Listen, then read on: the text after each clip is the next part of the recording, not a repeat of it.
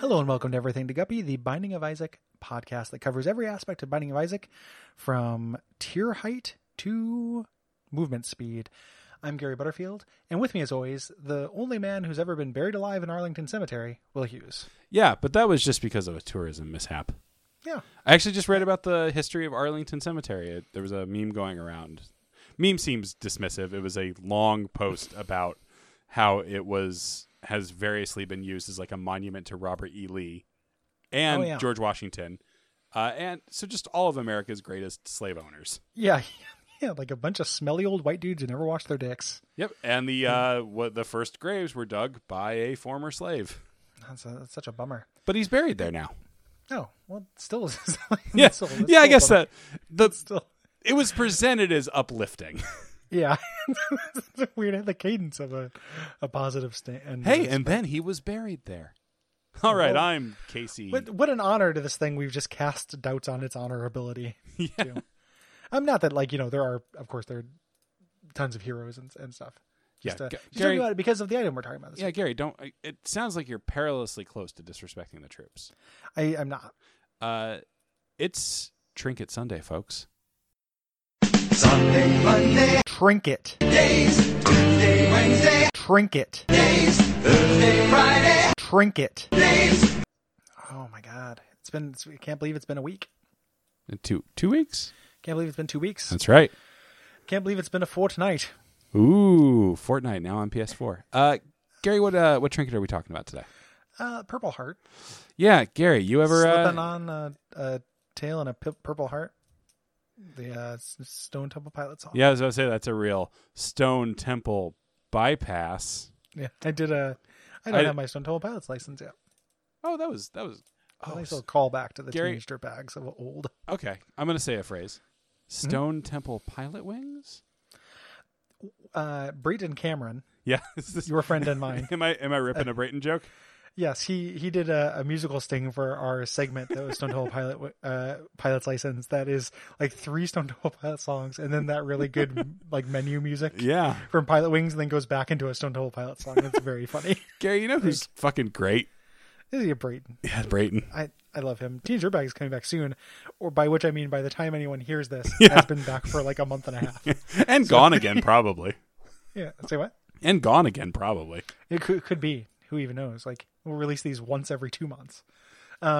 Gary, do you ever... satisfying podcast it's ever been. we're ahead by 7 years.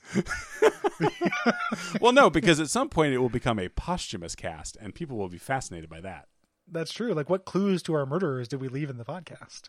Might have been all those times we yelled "kill self." I know that's the self murderer. Yeah. Gary, do you ever take this trinket? No.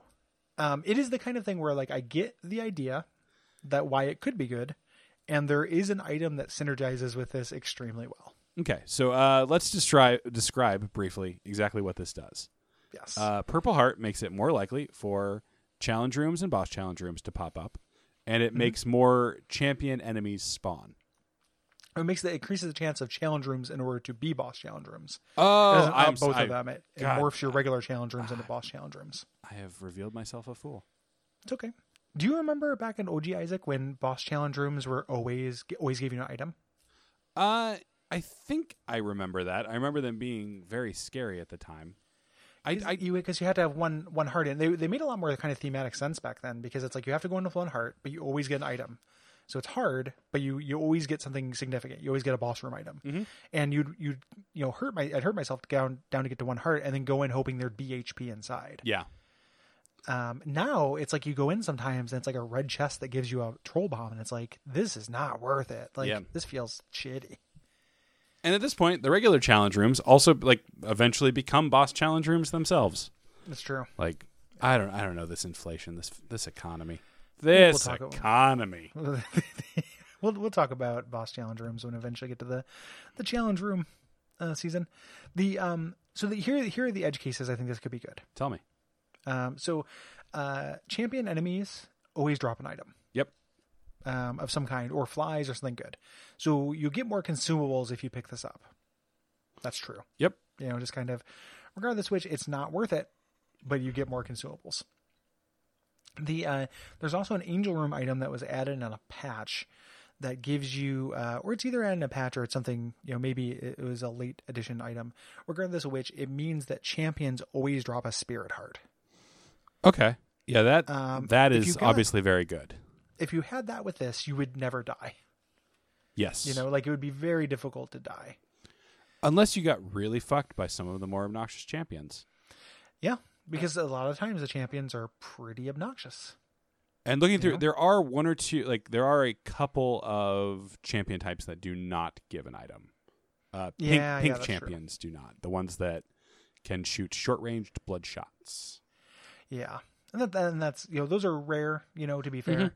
But it is, so the item I'm thinking about, and we'd get to this eventually, but I just wanted to make sure I'm saying, okay.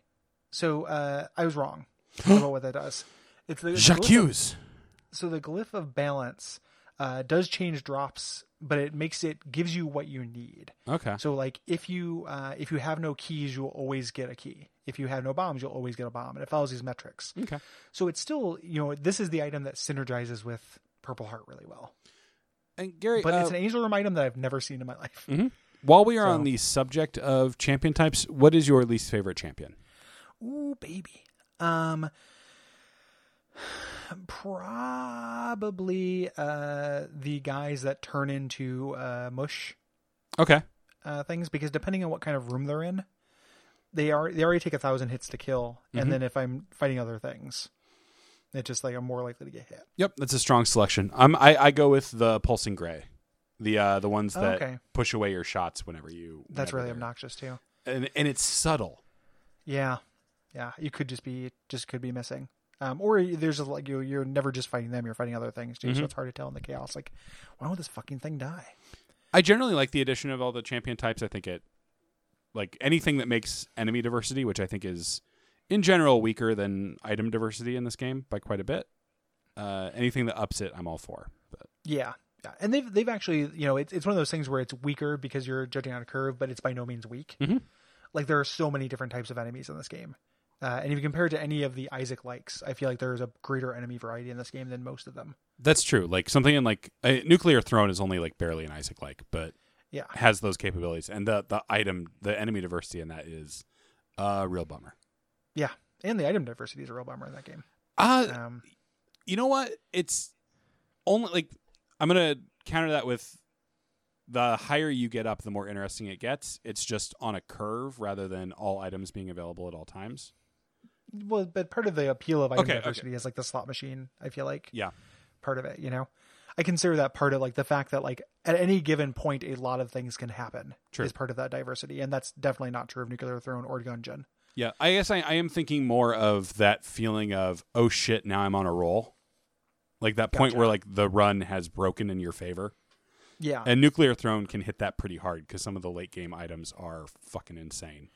For sure. I would still say you can get that in the first item room in Isaac. True. So it's available in both games. It's just available sooner and more frequently.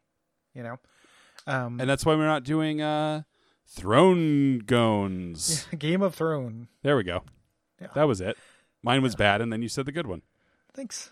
Nuclear Throne is fine. It's my least favorite of the 3 Isaac likes I played a lot of, but I still liked it. Yeah, I like it because you can burn through a run in 3 minutes. Yeah. You have to be okay with almost never getting to the part where you get to the success though. Yeah. In it. I think that they're interesting studies because they both handled getting ahead of that curve in different ways. And Nuclear Throne made it very extremely difficult to get to the end right off the top. Mm-hmm. It embraces the bullet hell side of this a lot more directly, which is not something Isaac really got into until I feel like Rebirth. The first really bullet hell boss is the new version of Mom's Heart. Yeah. Yep. And so in order to keep that, so initially, you start Nuclear Throne and it is very difficult to get to the ends and thus consequently feels, special, which, that's not a bad thing, but it's very difficult. Mm-hmm. And then Isaac kept moving the goalpost was how they handled it. And what that ended up resulting in is a better and more diverse game because every time they moved the goalpost back, they just added a bunch. True. So as they kept adding, building new floors on the house, each floor has to have furniture, so they do just add new stuff and it ends up just making it, just stronger at IMO. Yep, you heard it here first. Gary Butterfield loves Likes- loves The dementia Binding of Isaac. and thinks dementia is the best boss and the best floor. Yeah, it's I love it.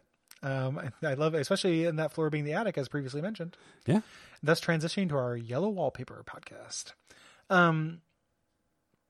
Yeah, I don't like dementia, and I barely like Hush, but I do think that like just adding that kind of just the more items is all it would take to make Gungeon or Nuclear Throne something I liked more, like more items and more opportunities to get them. Yeah, both of those games especially Gungeon, treat items a little too precious. Yes. And I mean, at least in terms of, I guess this is true of both of them, also treat like health pickups as extremely precious, which ends up, it makes a learning curve that I think is just very, very harsh. Yeah, I think that it's, once you start taking, I feel like in Throne, they're not that rare. It's just that you take so much damage when you get hit that unless you are gearing up for it specifically, they are never adequate. Yep. And then you run into something like, and this is where in Gungeon where you only get health upgrades if you flawless beat the boss, which I think is one of the most gobsmacking game design decisions I've ever seen in any game. Yeah, especially because those bosses are real fuckers. It's extremely hard. Like, they're very fun to fight, but like just the idea that you will not be good enough to fight the second one unless you can fight even get to the second one unless you can fight the first one perfectly is just such horseshit. I just like, what a terrible decision. And this has been Enter the Rungeon, our combined Enter the Gungeon, Todd Rungeon podcast, and this was just the Enter the Dungeon half. Yeah, and when we eventually get to season 43, we start talking about the new cars, starring Todd Rundgren. Is it Rundgren? I don't think I've ever pronounced it right in my life. Ah, that's fair. Todd Rundgren? It's Rudgren. Oh, well. Rudgren. Fuck me twice on Sunday. Yeah. Trinket Sunday. Sunday, Monday, Trinket. days, Tuesday, Wednesday, Trinket. days, Thursday, Friday, Trinket. days. You brought yes, And the Segway King. that late game 3-pointer. I am the Segway Lord. Did you know, Will, a little bit of trivia for you.